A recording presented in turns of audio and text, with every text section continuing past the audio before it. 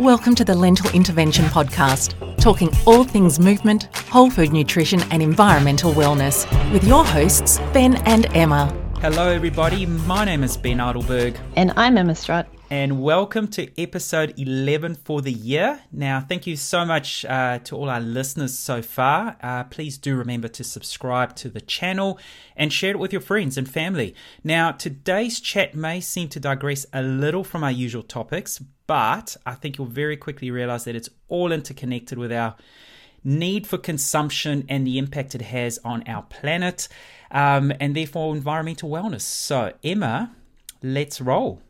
Yeah, so today we have Dr. Rebecca Van Amber joining us. She's a senior lecturer in fashion and textiles at RMIT University in Melbourne. Previously, she was part of the award-winning team at Deakin University that developed an innovative way of colouring jeans which greatly reduced water and energy use. Rebecca is passionate about textile and apparel sustainability, research and development, and brings a wealth of knowledge and experience to the conversation today. And Ben, as you said, for our regular listeners, this topic might at first seem a little bit left of centre, but fashion's environmental impact is quite significant and should be an important consideration for anyone that's interested in reducing their environmental footprint and making sustainable choices. So I'm very much looking forward to this conversation today, and I hope our listeners are too. Dr. Van Amber, thank you so much for joining us. Thank you so much for having me. Rebecca, so we have a lot we're keen to dive into, but let's first start with a little bit about your story and your interest in fashion and, in particular, textiles. So I think I've kind of had a really long and varied career. I've always been really interested in textiles and fabrics and fashion and sewing. Dare I say sewing? I sort of hate to say sewing because it's sort of a bit of a... it sounds a bit old, crafty, but yeah, it sounds a bit old. But I think it's pretty on trend these days. Yeah, I'm originally from Minnesota in the United States, and we are very much sort of, it's a lot of people do engage in craft, and so you learn a lot of people learn how to sew from a really young age, and my mom taught me to sew, and I always loved it. And then I sort of went to university and realized that you could actually do this as a career, and so I, studied. It was called clothing design in Minnesota back then, but kind of like I studied fashion design at university and was always really interested in the environment and sustainability. But when I went to university, those sorts of conversations around sustainability and fashion were just not happening. So like I sort of did a collection out of organic cotton back then, which was about the only thing you could find really. And then I worked for a couple of years in the industry and sort of realized that I sort of didn't really want my career to kind of go in that direction. I was working as a tech designer. So the tech designer is someone who is really in charge of the fit of the garments. And so I was doing a lot of sizing and I was doing a lot of measuring of garments and sort of entering measurements into Excel, and which was a wonderful experience, a great experience in terms of working in the industry, but not something that I saw myself wanting to do for the rest of my life. So I really kind of totally went off center here and decided to do my master's in New Zealand. I missed that. Yep, I know. Yeah. So at the age of 23, I moved to New Zealand and studied clothing and textile science at the University of Otago to really kind of take my career in a bit of a different direction from where it had been. And so I ended up living in Dunedin for 9 years. So I did a master's and a PhD and my first postdoc down at the University of Otago, really finding that was kind of my passion, was really textile science, and something that I didn't realize you could really do, and kind of blended my love of textiles and fabrics with science, and starting to pursue a little bit in terms of environmental impacts and sort of research, because I've always loved science, but I've also loved fashion, and these sorts of things I think for a lot of people don't seem to kind of go together very well, but somehow I feel like I finally have kind of melded all of my interests together into a career. When you say there hasn't been a lot out there in terms of research, the impacts of textiles on the environment, when I think back, the only documentary I've ever seen maybe there's been another one, but the only one was a documentary years ago on the impact of the manufacture of jeans, and the colouring and all the pollutants that end up in the rivers. But that's pretty much it. But let's take a stock take of the bigger picture here. So with the recent release of the Netflix documentary Seaspiracy, it's brought to light a lot of issues, including the plastic problem in our oceans. So should we start there before we delve into the world of textiles and what they mean and all that? The impact of plastic in our oceans, where that's at, and what, how textiles is contributing to that. And I must apologize, I haven't actually seen Seaspiracy yet, but it's on my list of things to watch. I know it's only just come out, and I was sort of doing a bit of traveling over the Easter holidays and things, so it's definitely on my list. But yes, especially last year, I watched The Story of Plastic. That was another great documentary, and that really opened my eyes as well. But certainly, I think especially in Australia, there's a pretty good understanding of the fact that microfibers and microplastics are a real problem in the ocean. You think of Australia, a lot of the research into microplastics, I think, started here. I think it started by a researcher, and I must apologize to the researcher whose name I can't remember. I think they're in New South Wales that sort of started pioneering some of that research into microplastics. And certainly, I think Australians as well are very, because so many people live so close to the ocean, I think that it's something, they see that as a very valuable resource. They have a really strong connection with the ocean. And so I think it kind of makes sense that some of that research started here in Australia. But certainly the effect of microplastics, they're just sort of everywhere now. They're in the atmosphere, they're in the Arctic, they're in the ocean, there's nowhere on the planet now where there aren't microplastics of some sort. When you start to kind of go down the rabbit hole of how bad is this problem, they're everywhere. They're in us. I think, and I don't want to repeat the statistics. I don't remember exactly where it's come from, but we as human beings consume, I think it was estimated to be like a credit card's worth of plastic every year. It's in our bodies. It's everywhere, and that is kind of scary to think about. And I must, as a scientist, I'm like, I don't remember exactly where that original source was, and I don't want to be sort of contributing to the false knowledge or citing stats that aren't true. But there's a certain percentage of plastic that we ingest every year as and humans. That'll vary based on how it's ingested. So if someone consumes more fish or seafood, that could likely be higher, and then potentially also depending where you live, and then where the water is contaminated also. So that would vary, of course. So it could be worse for some. Absolutely, you're absolutely correct. It would definitely vary from person to person depending on your diet.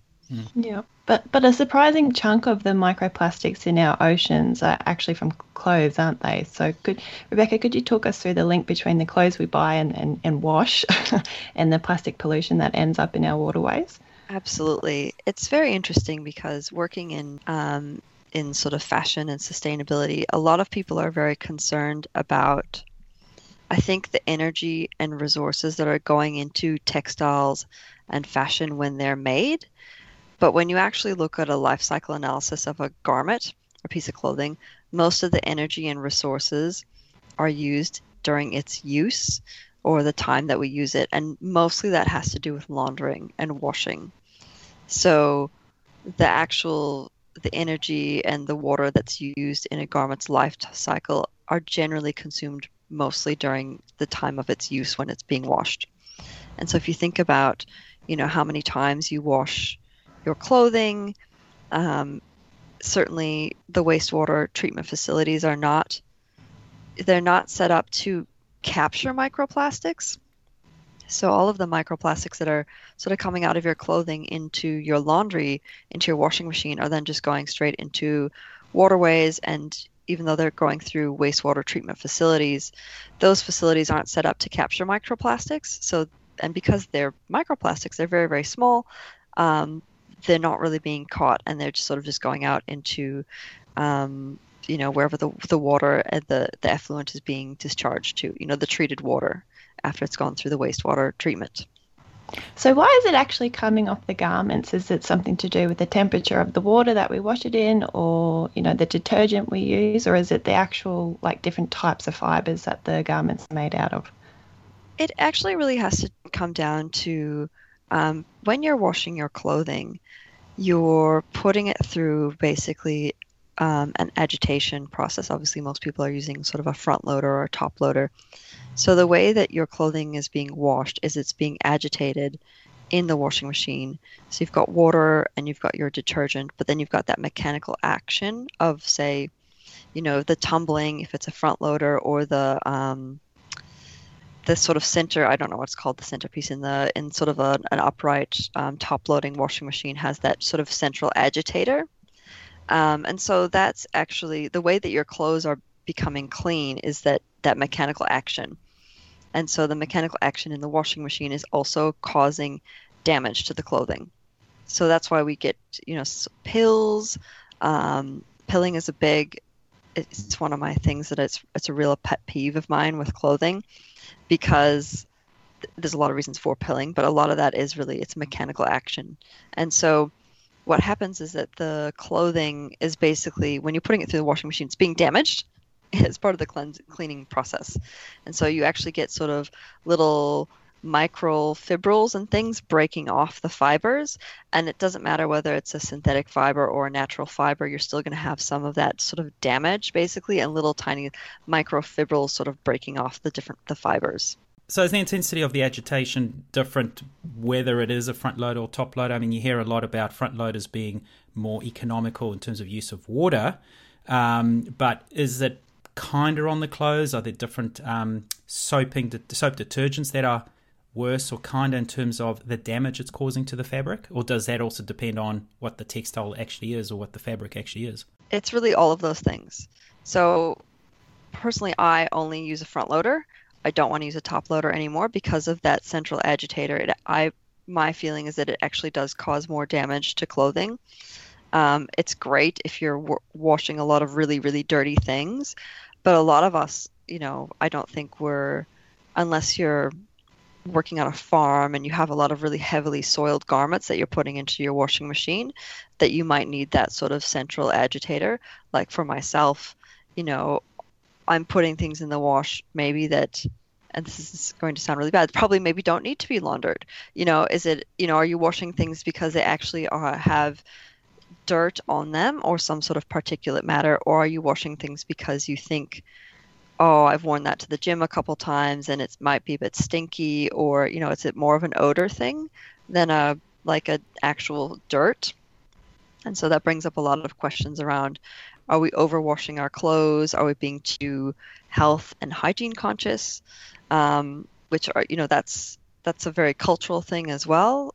So this is a conversation that, it's not just about clothing, it's about your health and hygiene and all of those sorts of things that go in with that sort of discussion. But yes, certainly you can, I know there's a study that suggests that using a liquid detergent reduces the number of microfibers that are released. And after reading that paper, I've switched to liquid detergent. And which, again, in my mind, it does make sense, because if you think about using a powder detergent, the powder is kind of abrasive. Exactly. And so you would have more of that sort of mechanical abrasive action on your clothing that might contribute to release of microfibers. It's like toothpaste that has bicarb soda. They say it's better, but actually it's more aggressive on your gums and your teeth. So it's that same kind of concept of powder versus exactly. With liquid. Yeah. Yeah. Exactly. I mean, we're kind of just talking about physics here. Yeah. Yeah. Yeah. And now going back to the problem of microfibers or microplastic being released, is there not, I guess that's what the definition is, micro, but particular filters that can catch these microplastics, is that something that's been worked on in the industry, or is that something we just got to give up and accept because they are micro, they are so small that we can't really capture them? Is that such a thing? Absolutely. There's been a few different companies that have sort of started developing solutions. So I think one of the main ones is called the Guppy bag, and that's actually a bag that you can put your clothes in and then put it in the washing machine. and the bag actually catches the microfibers in the bag. And I do believe that you can actually get filters that you can put on your washing machine as well, like the outlet for the water, that helps to catch those microfibers. But again, this is really all coming down to us as consumers and putting responsibility on us to try and address these very widespread problems, which, obviously there aren't a lot of better solutions at this stage, but it's one of the things that I question really myself is what is the responsibility of us as consumers versus the producers of, whether it's, where does the responsibility lie in terms of solving these problems and trying to mitigate the effects? But certainly there are things you can do as a consumer. They're small, but certainly, doing something small, I think, is definitely better than doing nothing. But again, if we want to see a really, a huge shift in sort of actually trying to solve some of these problems, I think that's going to take more than just us as an average consumer. It's like the old problem of CFCs, old refrigerators and air conditioning units that used to emit those nasty chemicals that depleted our ozone hole, that had to come from the industry because there's nothing we could do. So it's kind of a responsible stewardship of waste, basically. Like if these companies were more responsible about their products at the end of the life, I'm sure that they would change their actions and production methods. But until there's that incentive at the moment, to do so. When you go shopping for whiteware, so let's say a washing machine, there's now those stickers that show you how economical it is in terms of water usage or power usage, whether it's a fridge and so on. Perhaps that's somewhere down the line where now it's going to say how protective it is or how efficient it is in terms of capturing all those extra elements that we don't want to actually put into our waterways. So, yeah, interesting. Now, another thing that's really struck me of interest here is when you said that the most amount of energy that's consumed in terms of a garment is during its wear, during its use. But surely some fabrics or, whatever the correct term is, whether it's a textile or however, you refer to them, surely some of them, whether they are fossil fuel driven or whether it's coming from, let's say, use the example of leather, so, the animal grazing on the land, surely there are some that have to be consuming more energy in that whole production process before we actually wear and wash it almost every day. There are, certainly. I mean, there are differences, but it's a bit like there's no black and white, like especially in my mind. And I guess this is probably the thing that's frustrating for my students as well when I talk to them, is that there's no one best option. So I'm not going to say, yes, we should all be buying this particular fiber or this particular fabric, because there's just so many different nuances in terms of their impact. And also, if I said, we should all switch and be only wearing organic cotton, well, there's simply not enough land to be growing organic cotton for everybody to be wearing organic cotton. Especially if you sort of look at the amount of land that's being used for grazing of, say, animals. And, as the global population continues to grow, are we going to be spending, it's using all of this land to be growing fibers for clothing, or are we going to be using that land to be growing food for people? And if people are hungry, obviously you're going to be going, well, we're going to prioritize using our land for food, not for fibers for clothing.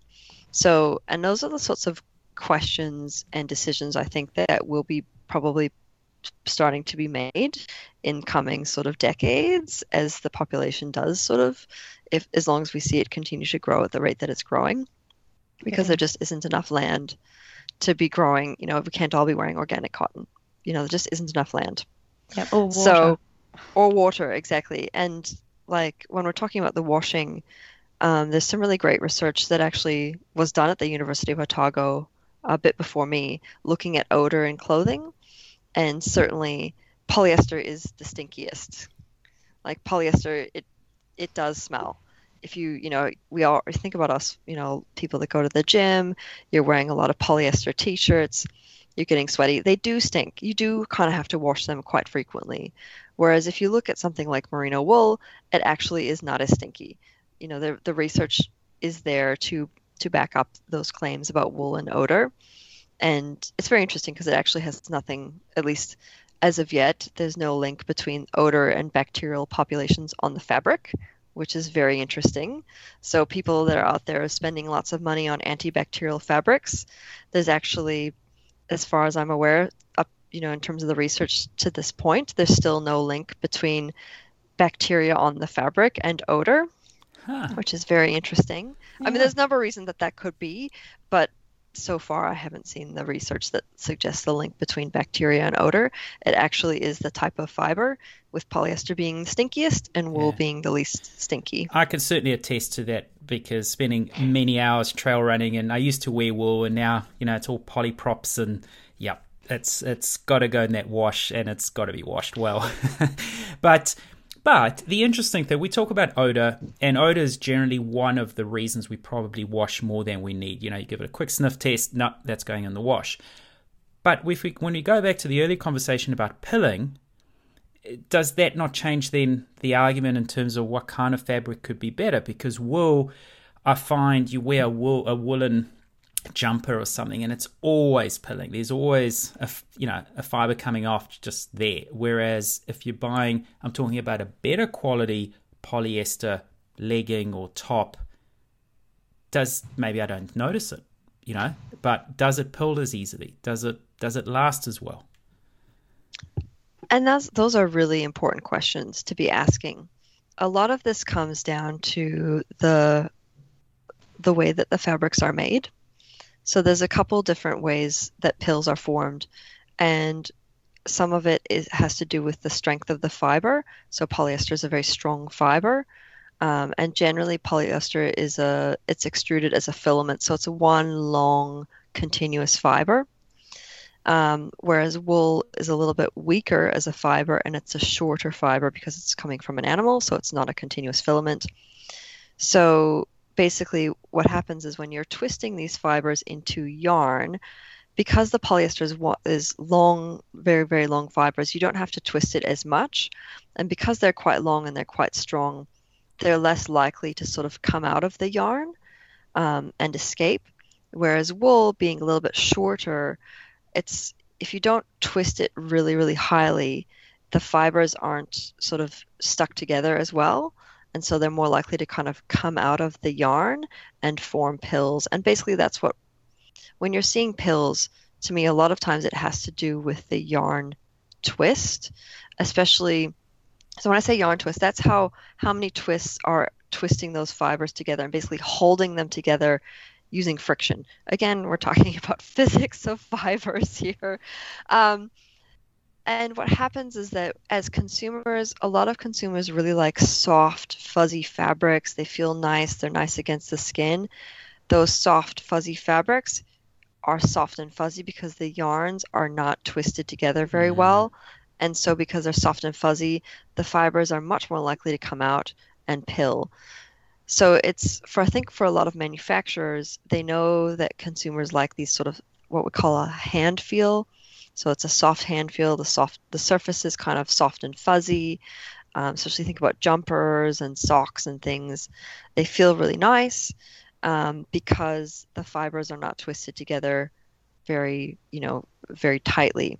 So if you sort of think about like jumpers and things from like the 70s and 80s, you think about them being really stiff and kind of hard, and they don't feel very nice, but they were very durable. And they still last around. Yeah. They're still around. They're still in the vintage shops. And that is because those fibers and yarns and things they were a little bit coarser. They're probably twisted together quite strongly. They do kind of they don't feel as nice. The fabrics are a little bit harsher. They kind of are crunchy, but they're still around. So they're still really durable. So it's really you're really making these choices between something that's very soft and feels nice and it's nice to wear, and durability, in my mind. And a lot of manufacturers now, I think, are really moving towards those fabrics that are soft. And it's a little bit, you see this in terms of clothing, like t-shirts and things getting thinner and thinner and thinner. And I feel like manufacturers feel like that's a desire coming from the consumer for softer and thinner fabrics. But when we are moving towards these softer and thinner fabrics, we're losing durability. And you sort of wonder at what point are consumers going to continue to want to buy the sort of the $10 t-shirt. It's soft and thin, but then it falls apart after a couple of wears versus slightly something more expensive. The fabric is more expensive to make, but it's more durable. It's, it's a thicker fabric. It's not as soft, but the consumer can wear that item for years and years and years and continue to wash it and wear it and all those sorts of things. But that's exacerbated by the fast fashion world we live in now. So to pay $10 for a funky looking t-shirt, well, not me personally, but a person is okay, because then in 6 months, great, I've got to buy a new one and I want a new color now because that's the in thing, or a different design. So there's kind of a lot of other factors feeding this as well. I presume these fibers that are not twisted and as much, and not produced or these garments are not produced in a as much intensive process, are not as expensive either. So cheaper to manufacture, sell it cheaper, and then therefore people are more loath to pay and get more garments. So it's not helping in terms of that whole. It goes back to your earlier thing about knowing how to sew. I mean, that's the way of the future. Upcycling and repairing what you have and keeping what you have. So there's a lot of other factors, I think, that's contributing to that. And of course, garments that aren't lasting more are ending up in landfill as well. Exactly. It's all exasperating. And I guess this is kind of one of my earlier points, which is that, as consumers, I feel like there's a real lack of knowledge. People don't know how to sew anymore.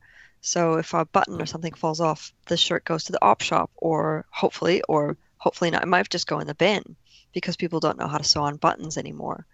And so, being able to repair your clothing is a real skill, and it allows you to wear your clothes for a lot longer. You can tailor things, that's a really useful skill. Not a lot of people have that anymore. People don't understand as much about laundering and washing. So, if I just chuck everything into the wash and I don't care what colors are being mixed, and I'm not paying attention to what detergent I'm using, or I'm not putting delicate items in a delicate bag, those items are going to wear out more quickly, and they're going to end up, in landfill or in the rubbish, or, wherever it might be. So it's, I feel like it's kind of, and again, it's not the consumer's fault that they don't have this knowledge. It's a cultural shift.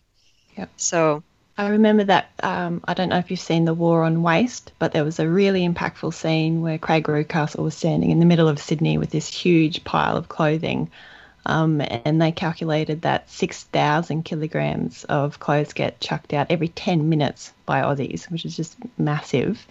But we do have these larger companies now like H&M and Nike that, they're promoting their sustainability goals, and they're saying that they're in favour of circular economic models. Is this the way that industry needs to be moving? Is it greenwashing? Are we kind of like falling for it here? What's the solution, do you think? My personal belief is that the industry is moving towards greener, sort of greener and more sustainable production, definitely. And there's a lot of brands that are actually working in this area, and it's very interesting because I don't feel like they're not communicating it to their customers. And part of that, I think, is fear, because they're worried that if they start to say, we're trying to do this, we're trying to be more sustainable, I think that they feel like people will be like, oh, well, you're not doing it perfectly yet. And so they're going to actually get negative feedback. And when in fact, we should be commending them for at least starting on the journey and taking baby steps, because it's not going to happen overnight. I mean, you can't shift an industry to be completely sort of sustainable overnight. It's going to be a slow process. And so I know that there are brands out there that are actually taking a lot of steps, but they're not communicating that with their customer yet. And my personal feeling is that any brand that isn't engaging on this journey is not going to be around in the future.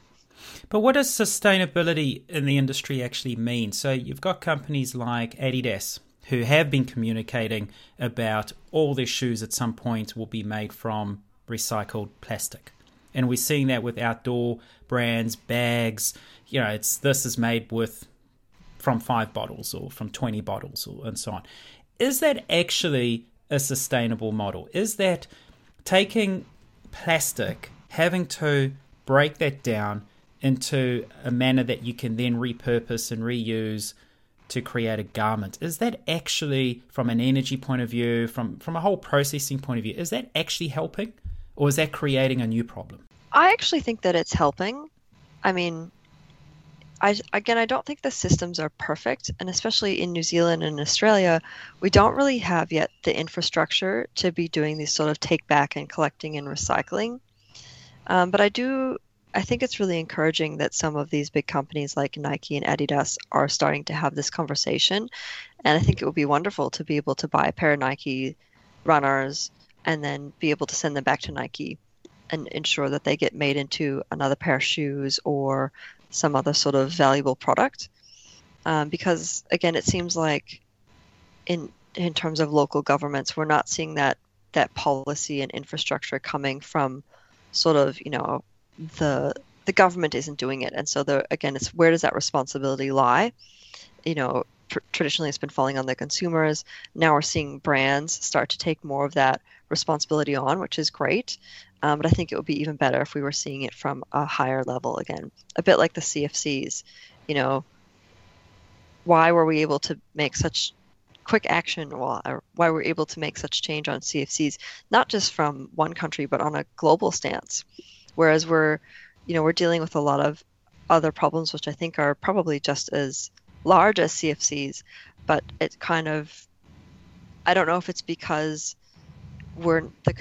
people are not able to see microplastics because it's so small and we don't understand the scale of the problem, or it's kind of we don't know exactly what the negative effects are. I mean, we know that there's negative effects on sort of microorganisms and aquatic life for sure, but we don't actually know necessarily what the effects of microplastics on humans are, or we haven't seen them yet. I mean, I'm not 100% sure what they are yet, but I'm assuming that there are some. We just haven't seen it yet. So.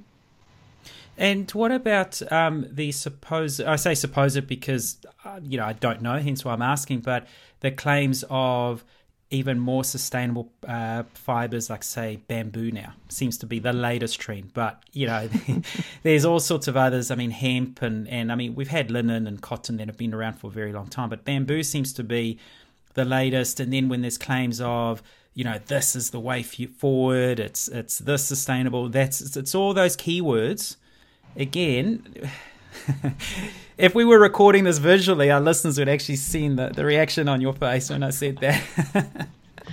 Oh, bamboo. Oh, bamboo is my favorite. I won't make my terrible dad joke that I make for my no, please do. Or use it as the outtake. Yeah, it's like, if you're buying bamboo, you've been bamboozled.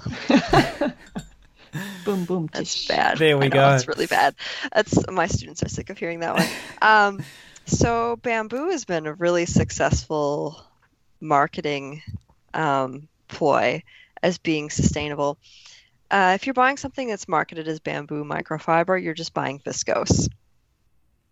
So viscose is probably one of the earliest, it's not a true synthetic, it's called a semi-synthetic fiber because it is produced, you can make viscose out of anything cellulose. Traditionally, viscose is made out of wood pulp, which is why viscose is traditionally has not been sustainable because a lot of companies were basically cutting down old growth forest and turning the wood into wood pulp, the same as you would start the paper making process, but they're basically dissolving the wood, creating basically just cellulose, and then they're able to extrude that cellulose as fiber. So it's called a semi-synthetic. It's any type of cellulose can be dissolved and extruded as fiber. I always thought it was just fiber. Another fancy word for polyester, but okay, so it's very different. Yeah. So if you see something rayon and viscose, those are the two main types of sort of generic terms that you would see on a label.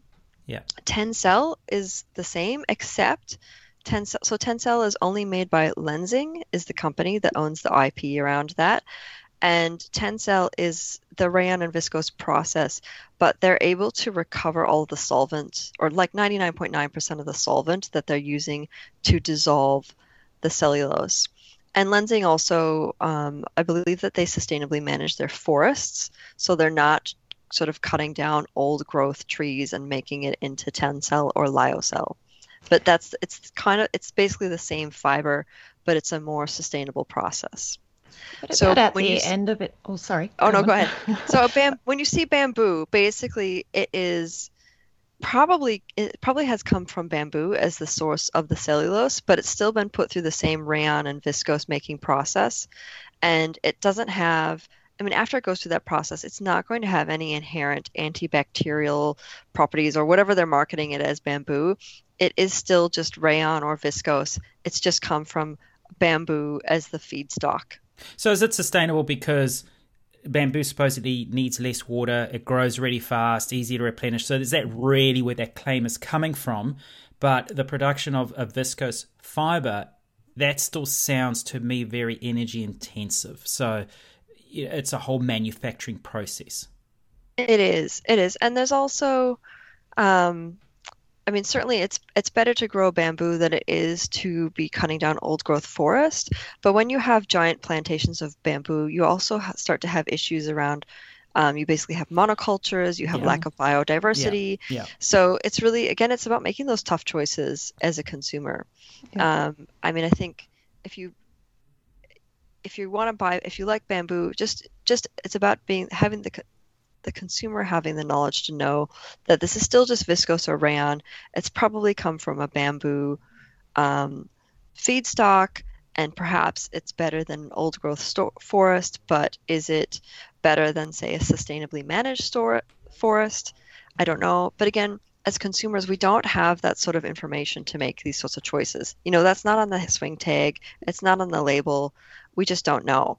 Yeah. What about at the end of its life, though? So once the garment's chucked out and is in landfill, does it break down properly, or with all of the processes that it had to go through to actually be created, does that kind of hinder the biodegradableness of it? Well, my argument would be that nothing in landfill is breaking down because of the types of conditions that are in the landfill. So if you put a t-shirt in a hole in the garden, would that break down, basically? It would, but do you want the dyes and the other one of 8,000 different textile chemical auxiliaries in there breaking down and being in your garden as well and leaching into wastewater? Absolutely. Yeah. On that point, let's talk about jeans and that really interesting project that you were involved in when you were at Deakin, because jeans are quite water intensive with all the dyes and the effluent from that. Could you tell us a little bit about that circular denim project that you were involved in? Absolutely.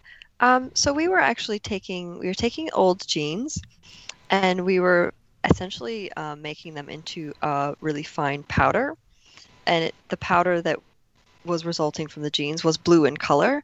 So we were using that powder as a pigment and then basically coating and recoloring new jeans through a pigmentation process. So pigments are different from dyes. Dyes are chemically bonding with the fiber. Whereas pigments are a colored particle that you actually have to basically glue or adhere to the surface of the fabric. And both are used commonly in textile production. But basically we were making a kind of a pigment from old denim jeans. That's very cool.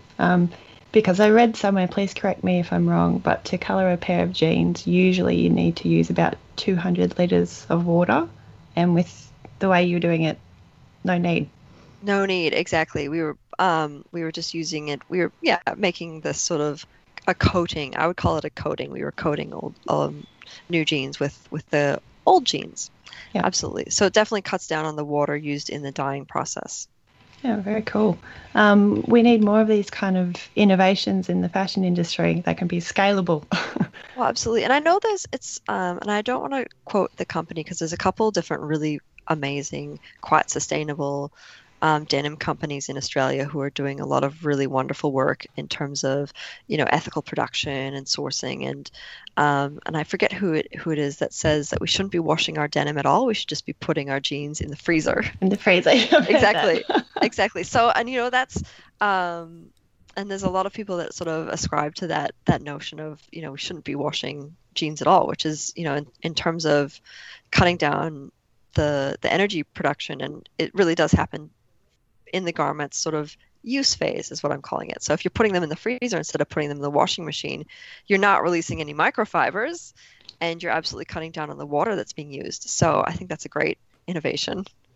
I just don't know. I mean, you don't want jeans in your freezer, Ben? Well, yeah, I don't know. I mean, if it's jeans, then why not your cotton t-shirts and your jumpers, and then you end up buying a bigger deep freezer to put all your clothes in, and then you're using energy, and it really is that it's just about trying to make more informed choices. And again, as consumers, I feel like, and I'm a scientist as well, so I'm like, I want all the information, and the information isn't quite all out there yet. I mean, even though I work in research and I have access to a lot of information, even for myself, I feel like we don't quite have the complete understanding of the picture yet in order to make the best choices. Yeah. We're starting to get that information, but we don't have everything yet. Because it's there's so many aspects to it. If you look at the wicked problem. Yeah, there's leather, wool, silk that's been around for centuries. But then there's questions about the ethical side of things in terms of how animals are treated, etc., and also especially when it comes to leather, in many respects, the impact it has on the land, water, and so on. And then you go to things like cotton, where there's the argument of your cotton versus your general cotton versus organic cotton, and then you've got all these other natural. Well, now whether there's viscose apparently now, so bamboo and hemp and so on, versus the synthetics, your polyesters, your lycra, that is fossil fuel driven. So each one takes a different journey. Well, we want to definitely reduce our reliance on fossil fuels, but we also want to reduce our impact on the land in terms of water consumption, and then the impact on the water in return. We want quality, but we want comfort. How do we make a choice? How do we... I'm pretty stoked as well. I think, in the past, sometimes we get caught up in fashion and we're buying more than we need. So now I do want to make a more conscious, not necessarily have to pay more money, but I'm prepared to pay more money if that garment's going to stick around for longer. But I'm still faced with, okay, this is made with recycled bottles. Okay, so I'm doing good. I'm helping solve a particular problem, but am I actually exacerbating another problem? Or do I, how do I make a decision? How do I choose make a better choice here?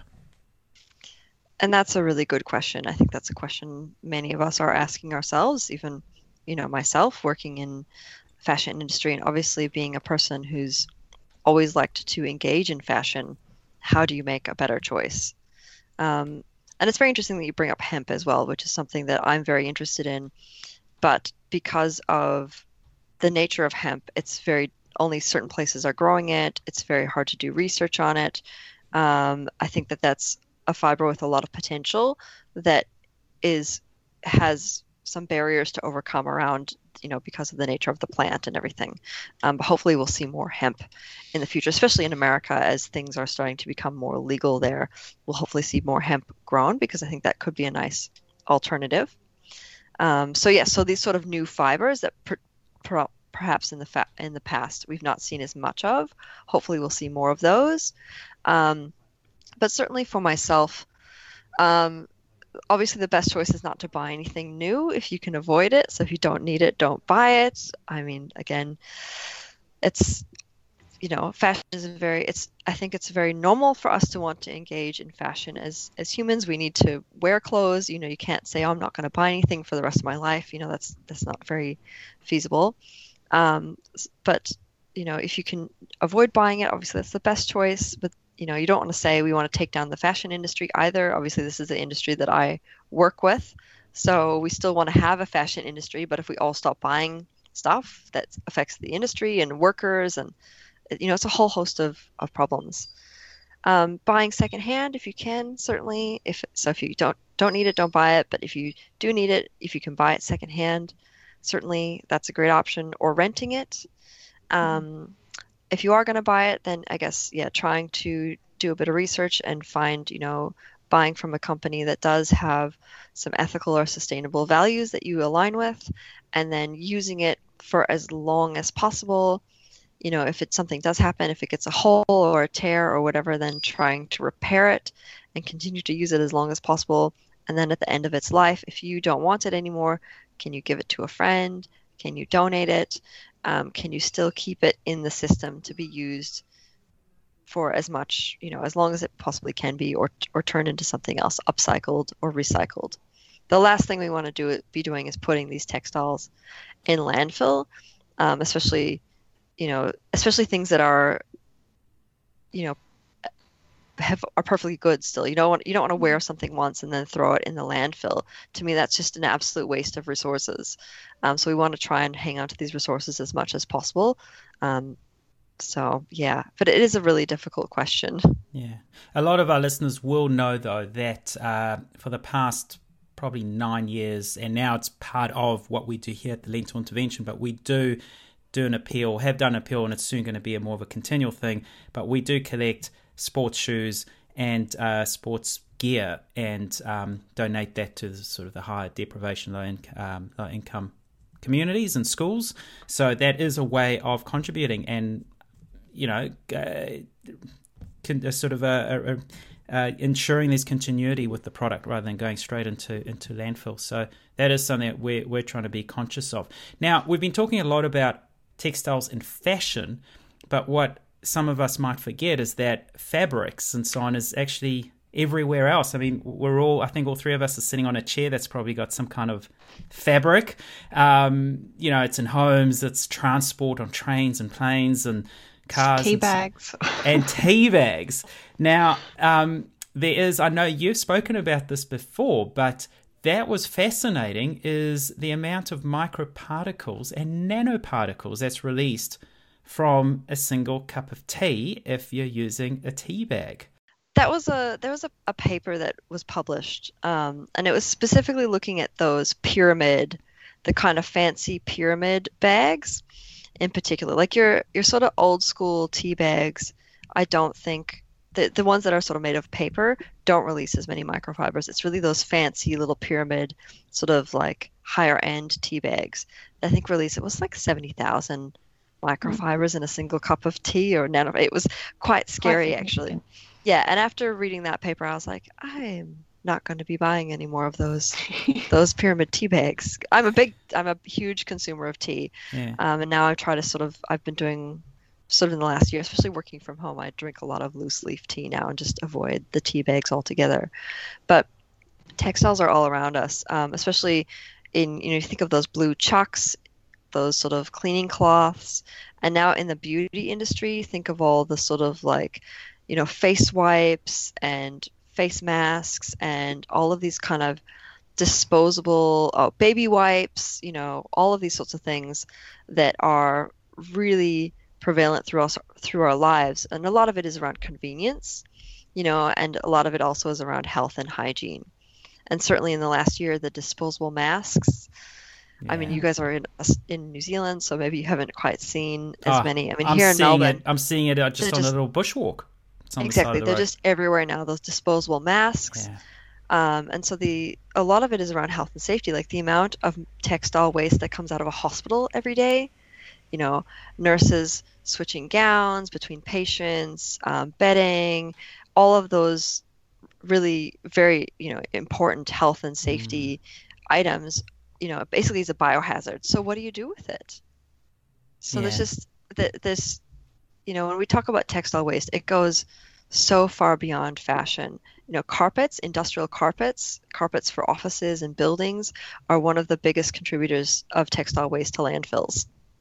And the you know. retail industry as well. I mean, that's the industry I've worked in for years, doing a lot of corporate retail rebrands and refurbishments and so on.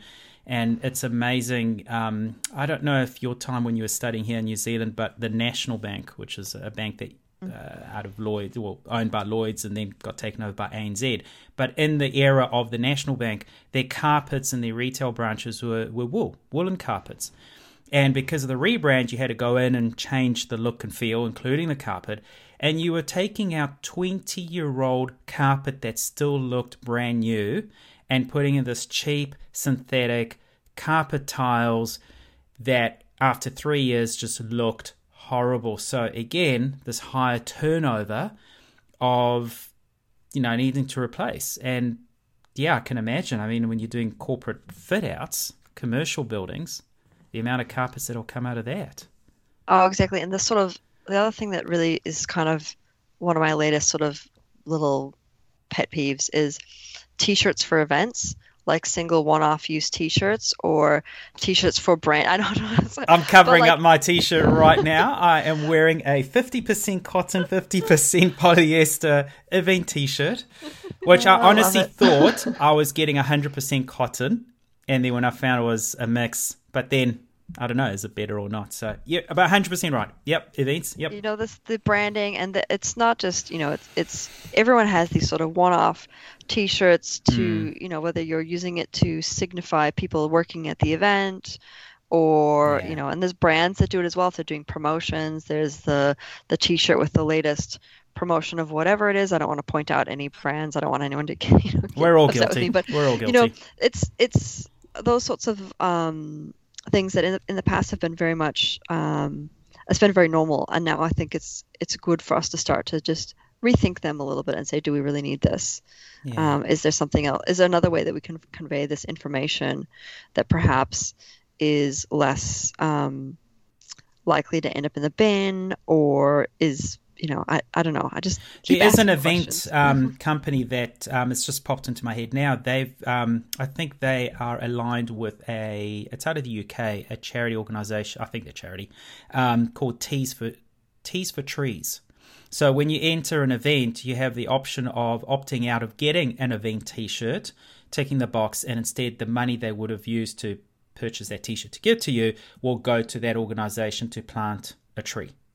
So there is a little bit of awareness around that. And to be fair, I personally do benefit from these event T-shirts because some event organisers I'm aligned to, their leftover merchandise they give to me to donate to the schools. Again, it's kind of dealing with one problem rather than let's rather avoid it in the beginning, like you say, rather than, we've got a weekend away, let's make some T-shirts too, and then it ends up in the bin, like you say. So yeah, it's that fast fashion, high consumerism approach in terms of, well, is there actually a bigger purpose to what you're spending your money in and acquiring?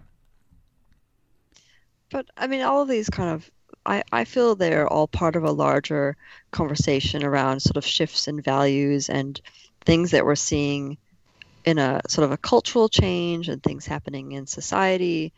And part of that could be that, I live in Melbourne, I work in a university, and I'm sort of surrounded by very much like-minded people. But I think it's good to see people start to ask these questions and just have these conversations and not be taking them for granted anymore. And that I feel like for me that's a good way that the information is being disseminated. Because, yeah, absolutely. I mean, again, I'm very biased. I work in a university, but I think anytime we can increase our knowledge and understanding, and the more information we have, the better choices we're able to make. Yeah, perfect. And I think it is slowly filtering through. I know personally more people that are using that Good On You app, and they're looking at that Baptist World Aid ethical fashion report each year when it comes out. So we're getting there. It just would be great if we could get there a little quicker. Exactly. And it is, for me, it really is a challenge in terms of infrastructure. The industry in the past, it's just been business as usual for many, many years now. And suddenly consumers and brands are wanting quite a rapid change. And certainly changes are happening. A lot more manufacturers are offering sustainable fabrics. That there's definitely really been a shift in terms of for designers and brands and makers that want to source more sustainable fabrics. They have many more options now than they did even 5 years ago. And I think we'll just continue to see that to grow, which is wonderful. But, it's also doing that consumer education part of the piece as well. Yeah. And unsubscribing from all those sale emails that land in your inbox. Exactly. So if we were to put you on the spot and ask, what do you think would be a good all-round option in terms of from your leather wools to your cottons to your synthetics and so on? If there was one fabric that kind of poked its head up above the rest, what do you think would be a good all-round, if there is such a thing, in terms of the production, the energy consumption, to its wear, durability, to the polluting sort of aspect on the other side of that? I honestly don't know, and I'm sorry, that's not a cop-out. Literally in my mind, there is no one best answer. Just shows how... Yeah, every single fabric, every single fiber there's an advantage and a disadvantage in terms of either its production or its use or its energy consumption. Like, I love linen, but then you have to iron it, and so that's another level, that's energy production. Yeah. And wool is great, but if you're a vegan, you're not going to wear wool. And it does, there's a lot of water that's used in the growing of the wool and the dyeing and the process and the cleaning of wool. But if you buy wool, then you can wear it and wear it and wear it. You don't have to wash it as often, which is great. And really high quality wool products will last you for years, which I love. Yeah. I've still got tops that I don't buy any more animal-based products, but I've still got icebreaker tops that I've had for over 10 years. Exactly. Yeah. And I love Tencel as well.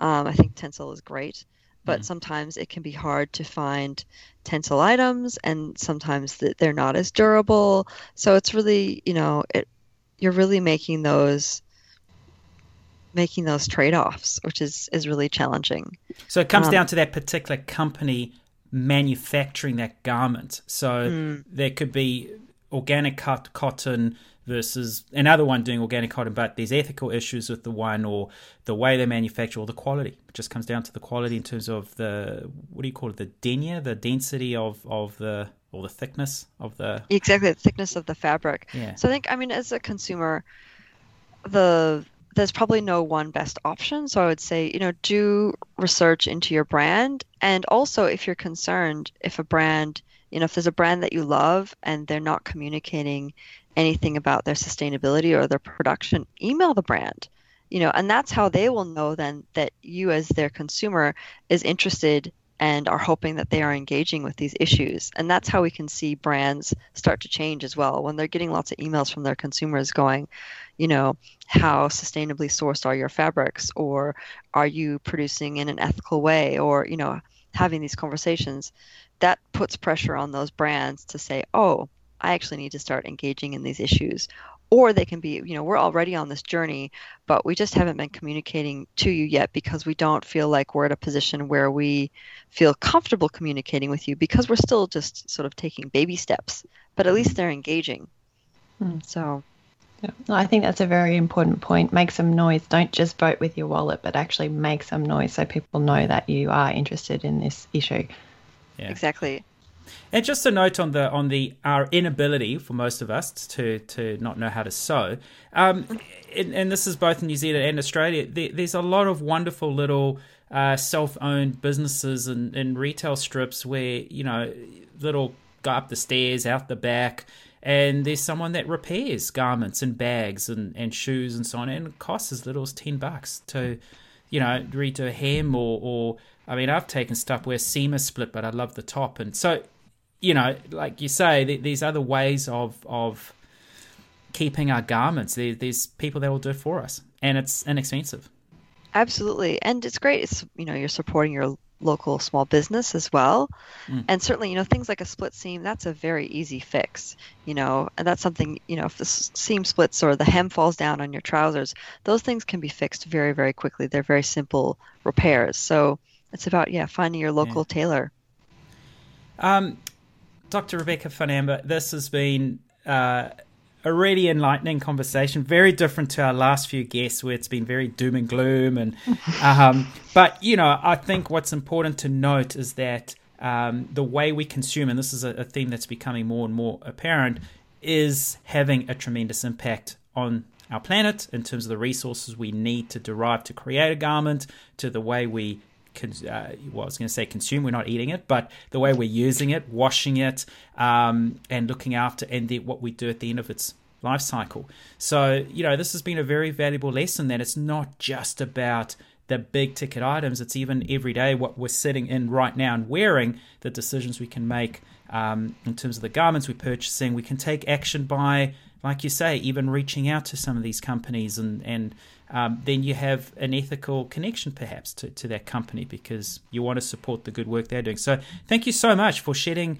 such a insight into a fascinating topic that no one really knows about, other than maybe the label on the inside of the garment. Still don't know what that means.